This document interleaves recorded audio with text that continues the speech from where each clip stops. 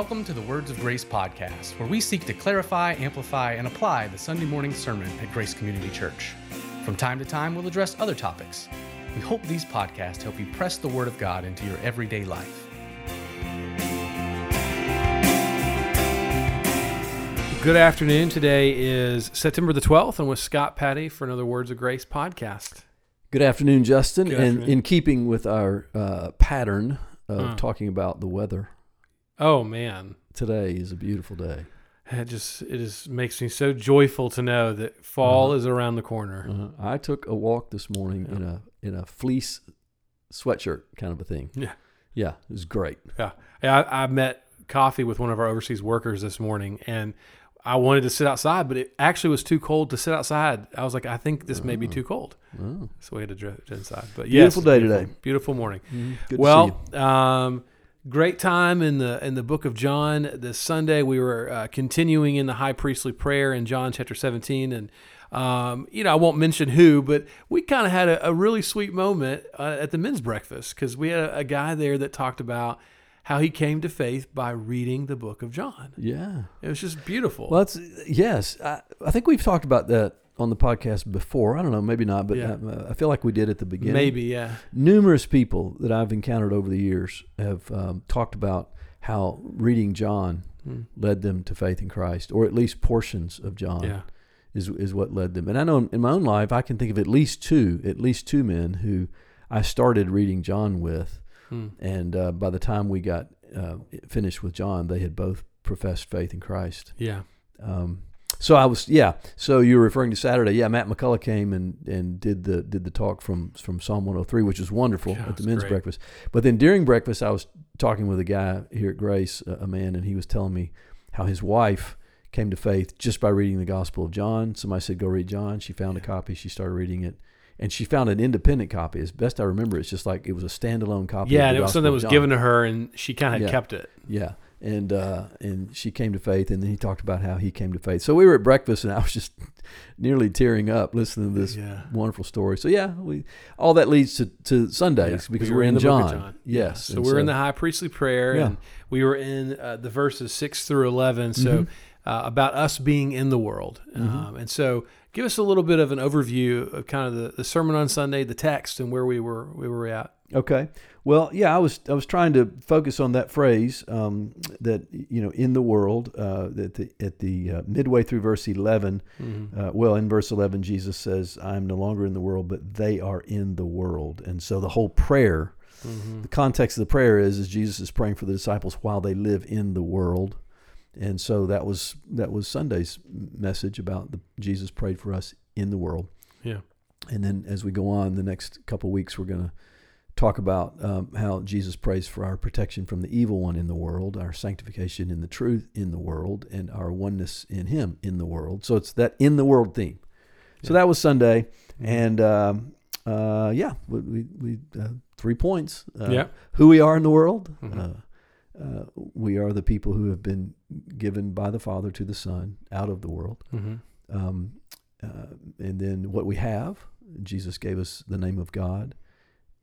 He gave us His prayers. He gave us the Word. And then why we're in the world. And Jesus talked about how His disciples glorify Him.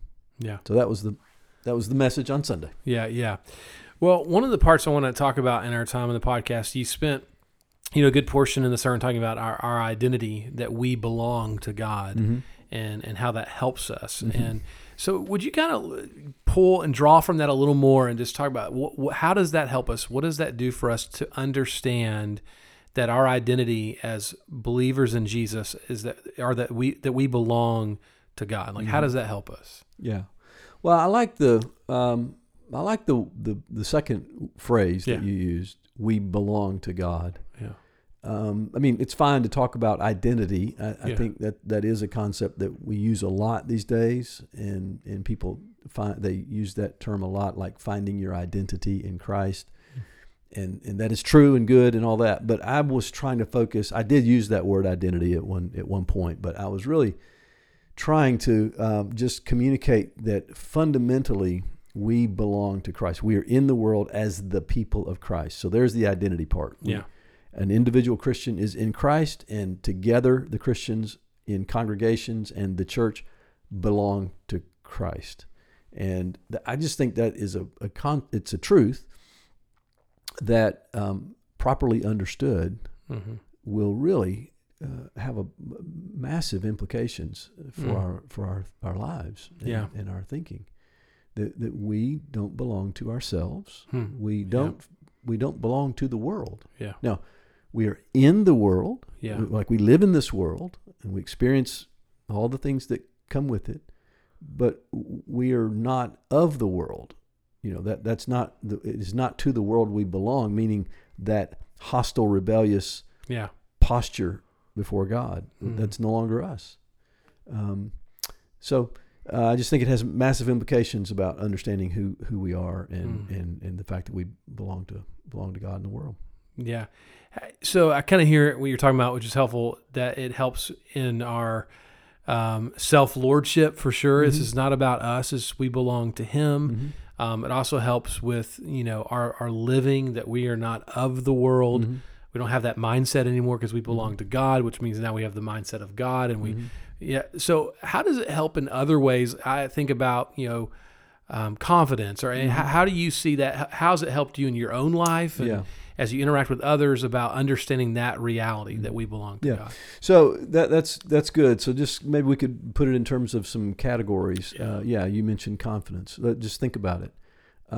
It's just human nature to gain a sense of confidence, a sense of assurance based on who you are with and your relationship to them. Yeah. So, if you're walking through life, let's do a real illustration. Okay. You're taking a long hike out in the wilderness and you're alone. Some people might get into that, but most people don't. Most people would say, no, I think I would prefer being with people who I know and who have some skills and, who know the way, that kind of thing. Why? Because it gives you confidence. You are with someone. So we can take that and say, okay, the Christian in the church, knowing John 17:6, Jesus said, I have manifested your name to the people whom you gave me out of the world. Yours they were, you gave them to me. They have kept your word. So that means the Father gave Christians in the church to Jesus the Son, and we belong. So walking through life, this wilderness of life, we gain a deep sense of confidence and assurance that we belong to Christ. He's with us. He will care for us. He will get us all the way home. We are His possession. He will not abandon it or forsake His possession. Yeah. So confidence would be one. Assurance is another way of saying that. Which I think it would help even in I'm thinking of the trials of life. Yes. Not just because we're not alone, but if Jesus, the perfect one, is I belong to Him, then this isn't by chance that I'm walking through this to some degree. I don't want to downplay suffering and grief. I'm not trying to do that either. But you know what I mean? There's a sense of He's with me and there's purpose in this. I may not see that purpose. I may not fully understand. It may be hard to swallow, but He's with me in that. He's with me. I belong to Him. He won't abandon me. Right. He'll see me through. So that, and I think too, it has a lot to do with responsibility as well. We belong to Christ. Therefore, we are for His glory. Therefore, here's an example, a real world example from the book of 1 Corinthians. Paul in chapter 6 is dealing with the issue of sexual immorality. Yeah. And he is rebuking certain Corinthians who are taking this lightly. And he says, don't give yourself, don't join yourself. Let me just look it up and read this passage here. He says, don't join yourself to a prostitute. And then at the end there, at the end of this discussion, or partly toward the end of this discussion, he says, do you not know that your body is the temple of the Holy Spirit within you, whom you have from God? You are not your own, for you were bought with a price. So glorify God in your body. So to belong, to belong to God, to have been given by the Father to the Son, to belong to Christ, means that even this body, it is given to me for a stewardship and a responsibility to be holy and pure, to be given over to service to God.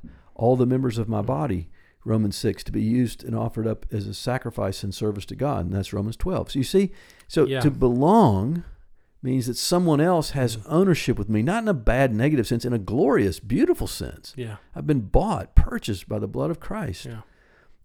So it makes me then understand that with that ownership, that being possessed by Christ in the most beautiful way, in the saving way, I have a responsibility then. My whole life is guided by the fact that I belong to Him. Yeah.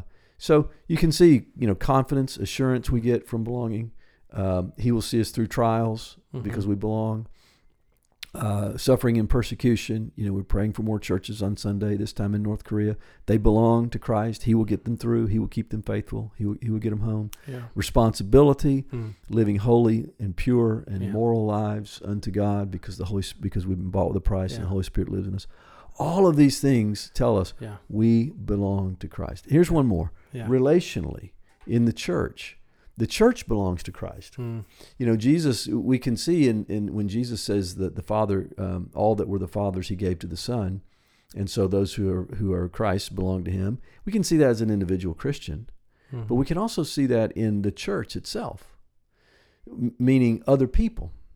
So when I'm a part of the church, if I'm ever tempted to be embittered against God's people, if I'm ever tempted in any way to be unforgiving toward God's people or to assert my will over God's people, then I just have to, it doesn't take long for me to say, wait a minute, these are not my people. Right. In terms of ownership or possession. Yeah. These are my people only in terms of I've been grafted into them by Christ. Yeah. These people belong to Christ. Yeah. Therefore, I don't have a right to assert myself over them. I don't have a right to selfish ambition and bitter jealousy. Yeah. As James warned against. Yeah. These are not mine. These people belong to Jesus, and so therefore I value and honor them. So there are several ways that this understanding of being given to the Son by the Father really changes the way we live. Yeah, I love how you're showing. And to me, it's just we could sit here all day and just put in every situation how it helps you in a marriage, how it helps you in relating to people in your neighborhood. I mean, everything. And I like how you used the word stewardship because that does change the game. It's like when I'm living life, I'm not my own. I don't get to decide what I get to do. I'm His. And like you said, not in a mean, rulership. I'm owned. But no, it's more of a, like you said, it's out of love am I His. And so that my response in my life and how I orchestrate my life is done in very delicate, careful stewardship way because I was bought with a price. Just need to, and go back to one more point. We just need to think, just be very clear and honest, and it's not that complicated when we try to make a distinction. So human to human, human ownership of another human is wrong. Right. Yeah. And we would fight against that. Yeah. And then we also encourage our children to grow to be independent people and not to be manipulated by others and all that kind of stuff. Yes. Yeah. Right. Great. But that's just not what we're talking about. We're talking about the Heavenly Father. Exactly. We're talking about the Creator of all universe. Exactly. So to say that we belong to Him, to say that we are a people for His possession, is actually a good thing. Yeah. I mean, that's like a gracious thing. Yeah, we've been into the family of God. Like, exactly. That's a saving thing. Yeah. And so yes, there is complete submission to the Lordship of Jesus Christ by virtue of belonging to Him. Yeah. And that is good. It's just what we read in church on Sunday from 1 Peter, right? It's this idea that you've been taken out of the kingdom of darkness and brought into the marvelous light. That's the belonging we're talking about. Yeah. Like you were outside the kingdom. Yes. And He brought us, and now we belong. We belong. We are people of His possession. So on the human-to-human level, we would say, yes, grow up, be independent, don't be manipulated. We'd say, yes, that's called maturity. Yeah. On the God in Christ to person side of things, we would say, no, this is grace. This is salvation.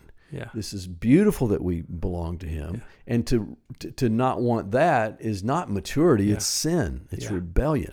That's worldliness. Yeah. That's the world that Jesus is talking about in John 17. Yeah. So just making sure people just think clearly. Again, it's not that complicated to separate out those two ideas and therefore embrace the notion of belonging and being the possession of Jesus Christ. Yeah.